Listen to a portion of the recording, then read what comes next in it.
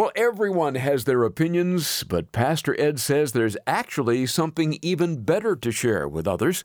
You know, God's word is more important than your opinion. I don't get many amens for that, but it's true.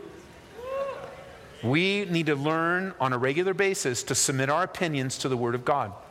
But the way things are going in our culture today, people think their opinions are more important than the word of God. And they're not. My opinion doesn't matter. What does God's word say?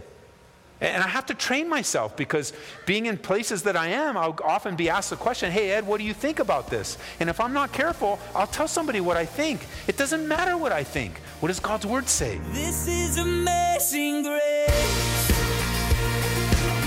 This is unfailing love. That you would take my place. Then you would bear my cross. You laid down your life, that I would be set free. Oh, Jesus, I sing for all that you've done for me. Maybe your church has gone through a building project and dedication to the Lord. It is a wonderful time to look back on the faithfulness of God, and though it's just a building, it can be used greatly to glorify the Lord. Today on Abounding Grace, we turn your attention to 1 Kings 8, where the temple is now completed and about to be dedicated to God. Pastor Ed Taylor shows us how this too testified of God's faithfulness. So as we remember the faithfulness of God, the steadfastness of God, as we get a peek into the ark here, as Solomon is dedicating the temple, it's just the word of God in there. It's just his words. Jesus would say later in Mark 13:31, heaven and earth will pass away, but my words will no means pass away. You can trust his word. You know, God's word is more important than your opinion. I don't get many amens for that, but it's true. We need to learn on a regular basis to submit our opinions to the word of God. But the way things are going in our culture today, people think their opinions are more important than the word of God. And they're not. My opinion doesn't matter. What does God's word say? And I have to train myself, because being in places that I am, I'll often be asked the question, hey, Ed, what do you think about this? And if I'm not careful, I'll tell somebody what I think. It doesn't matter what I think. What does God's word say? It doesn't matter what I think. I might change my mind. I might think this one day, and then next week I have a different thought, but what doesn't change between Monday here and Tuesday over here is God's word. And I need to learn, and I'm not the only one, so don't be pointing fingers at me. I'm not the only one that needs to learn how to train my mind to think and to share and to be washed by the word of God, to take it in regularly, knowing that whether I feel it or not, whether I believe it or not, whether I understand it or not, God says his word will not return void. It will accomplish the purpose for what it is sent. It doesn't say I have to understand it. It doesn't say I have to figure it all out. It doesn't say that I've got to wrestle with the greatest theological things in the world. It doesn't say I have to go to seminary for 10 years. All it says is, get the word of God in you, read the Bible, Ed, and your faith will be built up. And I'll give you understanding when you need it. Don't you understand? You know, I think that in life sometimes we're on a need-to-know basis, and how often we don't need to know. But when we do need to know, we find out. And so turning our hearts and attention toward the word is so important. So here's Solomon. He's dedicating the temple, and here's the Ark of the Covenant's coming in. It's no small thing that the Ark of the Covenant is coming in. It's no small thing that the mercy seat is there. That is still going to be the place where God says, I will meet you there. You come in. That's where I'll cover sin. That's where I want the high priest to come in once a year with the sacrifice, and that's where sin will be covered. It's going to be that way in the temple. This is God's will, pointing to Jesus Christ. And notice verse 14. The king turned around. This is back in 1 Kings now. The king turned around and he blessed the whole congregation of Israel while the congregation of Israel was still standing. And he said, blessed be the Lord God of Israel, who spoke with his mouth to my father David, and with his hand has fulfilled it, saying, since the day that I brought my people Israel out of Egypt, I have chosen no city from any tribe of Israel in which to build a house, that my name might be there. But I chose David to be over my people, Israel. Now it was in the heart of my father David to build a house for the name of the Lord God of Israel. But the Lord said to my father David, whereas it was in your heart to build a house for my name, that's the temple, you did well that it was in your heart. And by the way, let me just pause there for a second. God will put things on our heart. He will put desires in our heart. But like David, he won't allow us to complete them. But it's still good that God put it in your heart. I know it gets discouraging. I'm sure it was discouraging for David that, man, he wanted to build a house for the Lord. He loved God so much. But God said no. I think of Paul in another, what I'm referring to in Christianese, language we may throw around, is I'm talking about a closed door. I'm talking about, man, I have this desire, I think it's from the Lord, but then God says no. I think of Paul the Apostle. He's going around wanting to do a great thing, plant churches. I want to plant churches. I want to find a place where there isn't a church and plant a church. That's what brought us to Aurora, although it wasn't like there was no church here, but we wanted to be in a place where there was a need for the kind of ministry that God has called us to, verse by verse teaching, and that's how we ended up in Aurora. I share that heart with Paul very similarly. And so here he is wanting to go, and the Bible speaks of him wanting to go into Asia. And the Holy Spirit said no. As a matter of fact, I think the phrase is the Holy Spirit forbid him. What do you mean forbid me? I want to plant a church. No.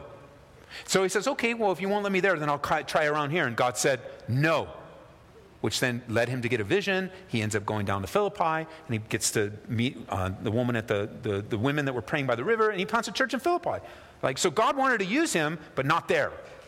That's an example just like David. I want to do something. I believe planting churches and reaching people with the gospel is from you, Lord, but God says no.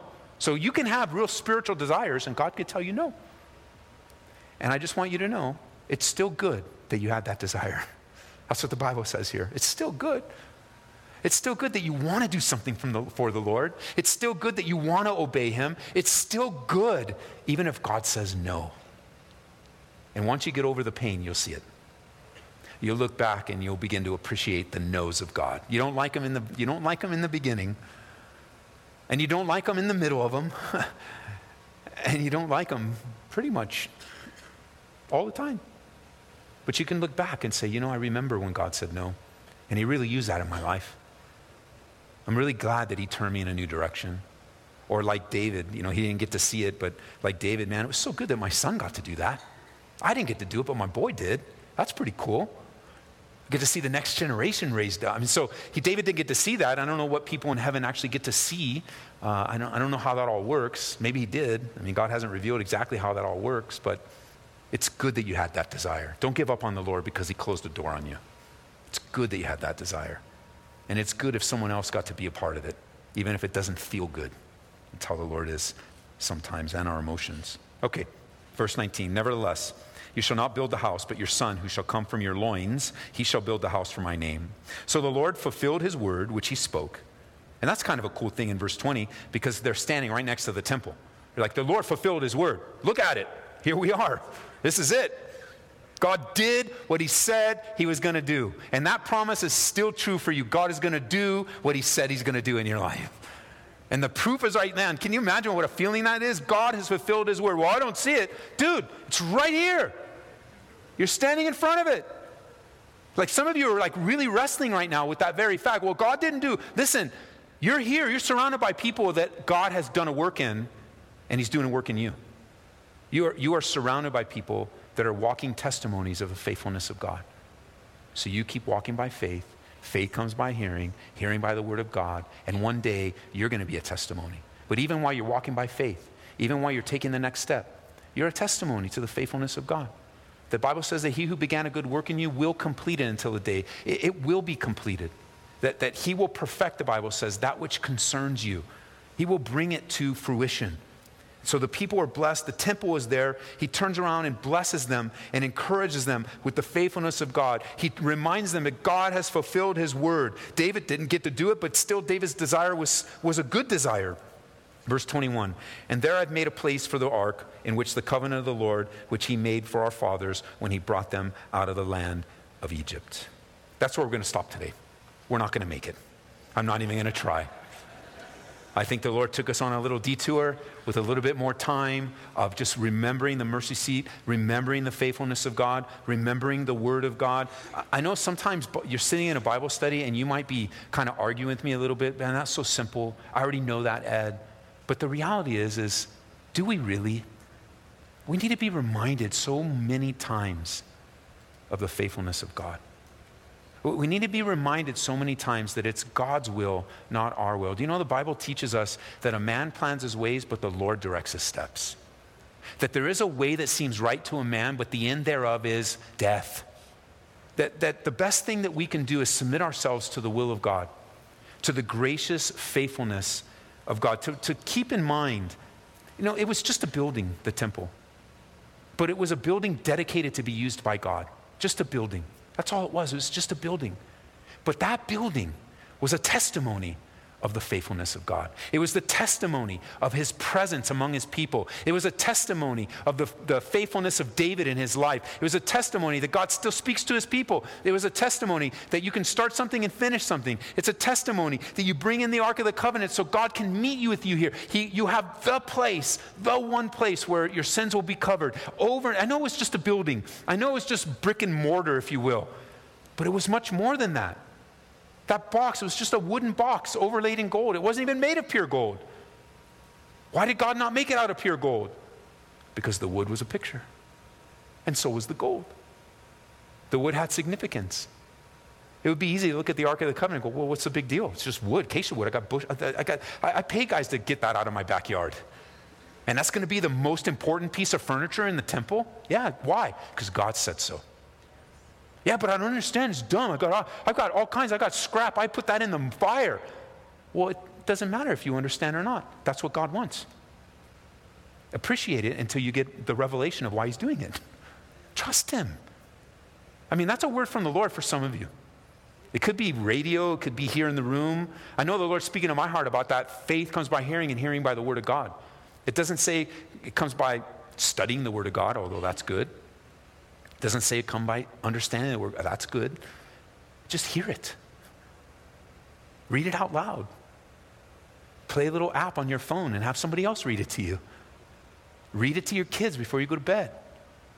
When we're praying, what are we teaching you how to do? All this time of prayer, what do you think we're doing? We're teaching you how to pray. Why? Because you learn how to pray by praying. And one of the things we're trying to get you to do, and there's a lot of things we're trying to get you to do, but this latest one that we're really emphasizing, where you notice it or not, is to pray with an open Bible and read the scripture before you pray. Just read it. And it was so encouraging to hear the victory of the Lord. And it was so encouraging to hear that from the victory of the Lord came the exhortation, steadfast, immovable, always abounding in the work of the Lord. Where does that come from? The victory of Jesus. Nobody needed to teach you that. All you need to do is read it. It was right there to take right off the pages, so to inspire your prayer. That was my scripture. That's why it's on my mind. That was the one I had. And I was just so encouraged as I was reading. I was like, victory, steadfastness, immovability. And I began to pray about the things that move me. I began to pray about the things that make me unstable. And some people came to mind, and I brought them before the Lord. I didn't bring their name up, but the Lord knows who they are, and I brought them before the Lord, who's been a little movable lately. It's been a little unstable. They love the Lord, but man, things just coming, and what is it? What is it that brings back stability? What is it that brings back strength? The victory that Jesus has already. So why the little box, acacia wood? Why the mercy seat? Because things in the New Testament wouldn't make sense if the ark wasn't done the way that God said it was supposed to be done. We wouldn't be able to be talking about the faithfulness of God in the span of thousands of years, that God had a plan and a purpose for what's going on in that little box, and it pointed to a cross thousands of years ahead of time. And it wasn't for David to make it, and it wasn't for David to build that temple at this time. It was for Solomon to do it, even though David really wanted to. I'm sure he was bummed out when he found out he couldn't, but it was still a good desire. Man, I'm telling you guys, I went through the school this morning, saying hi to the kids, and I walked into different, depending on what class it was, I had a different conversation with the kids. And in one of the older classes, maybe 6th, 7th, 8th grade, I think, I asked them what were their devos before class, because man, you got to get up early, you got to eat, got to run, got to go. And so I'm like, well, what'd you guys do? And they're kind of looking at me like, well, we haven't done devos yet. And I said, no, not devos like here, before you come here. And out of the class, a couple kids were sharing, I did devos. One didn't remember, but that's fine. It's okay. And one shared on the Proverbs. They went through the Proverbs, but also I don't think he remembered either. But for them, when I'm walking through there, which I don't get to do very often, when I walk through there, that class, the Lord wanted me to encourage them in the Word of God. Then I walked through and I went through another class, and they were much younger kiddos, man. They were learning how to write to 100, which was great. So one of the kids wanted to me to hang out until he wrote to 100. And I said, why don't you do 10? Let's do 10. And so he finishes his name, and he writes 1 all the way through 10. I go, man, that's awesome. And I just felt like the Lord wanted me to encourage him because he was a lefty.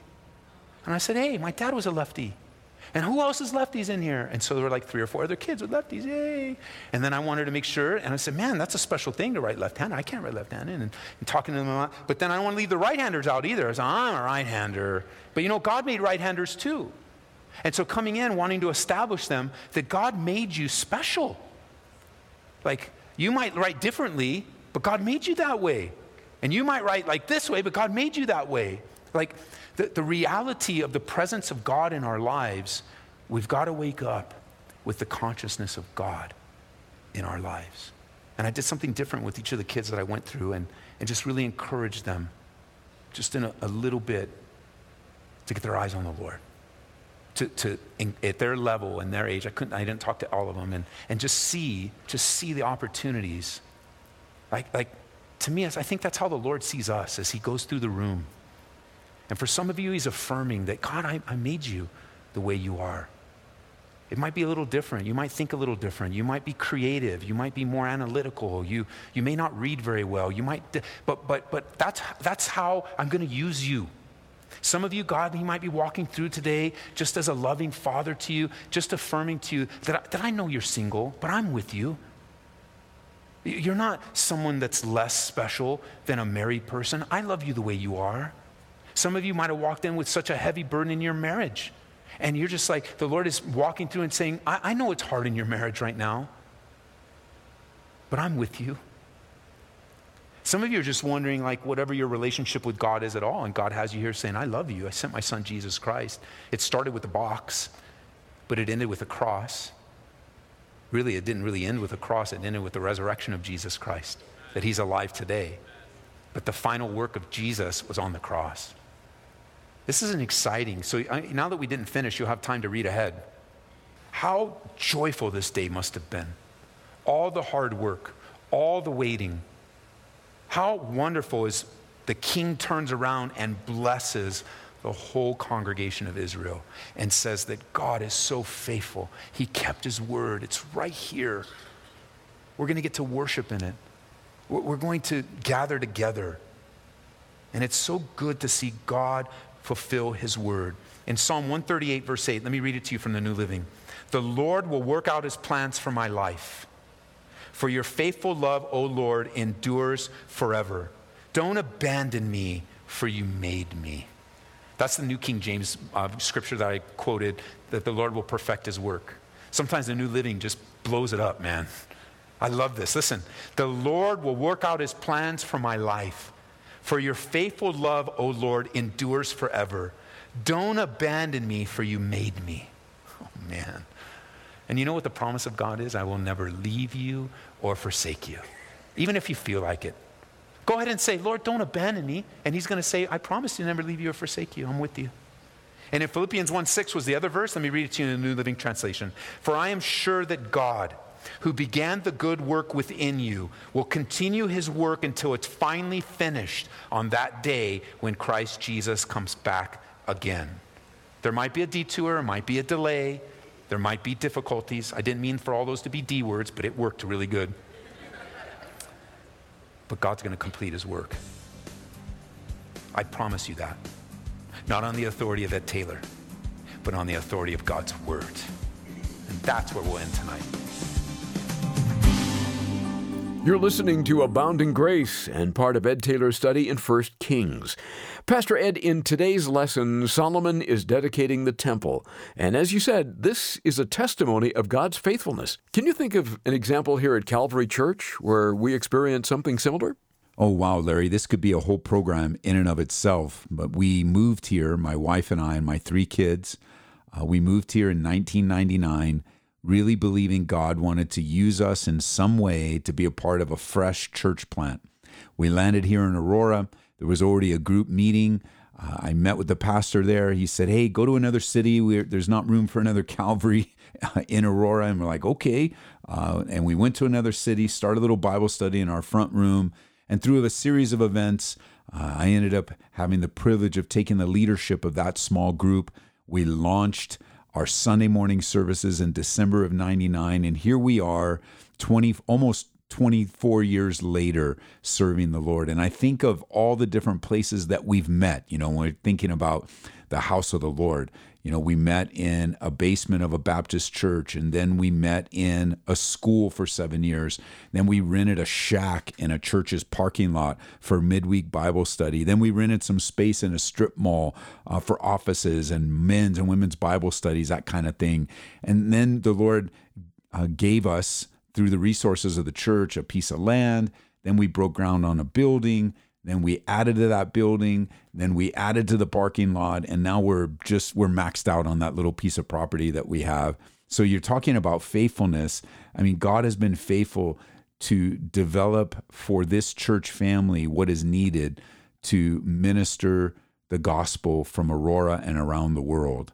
And he's given us and entrusted us so many wonderful people to serve, so many resources to use, where we've become a church resourcing.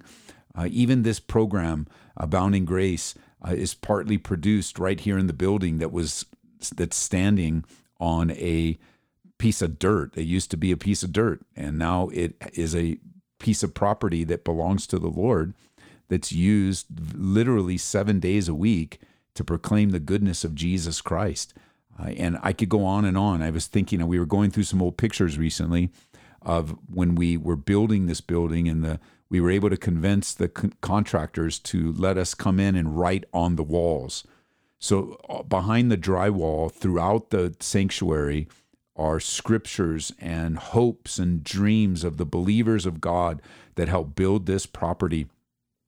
And they wrote it all up. I've got pictures. I actually have a picture of me, Larry, that's hanging in my office. I'm bending over, writing on the concrete part of the floor of the sanctuary.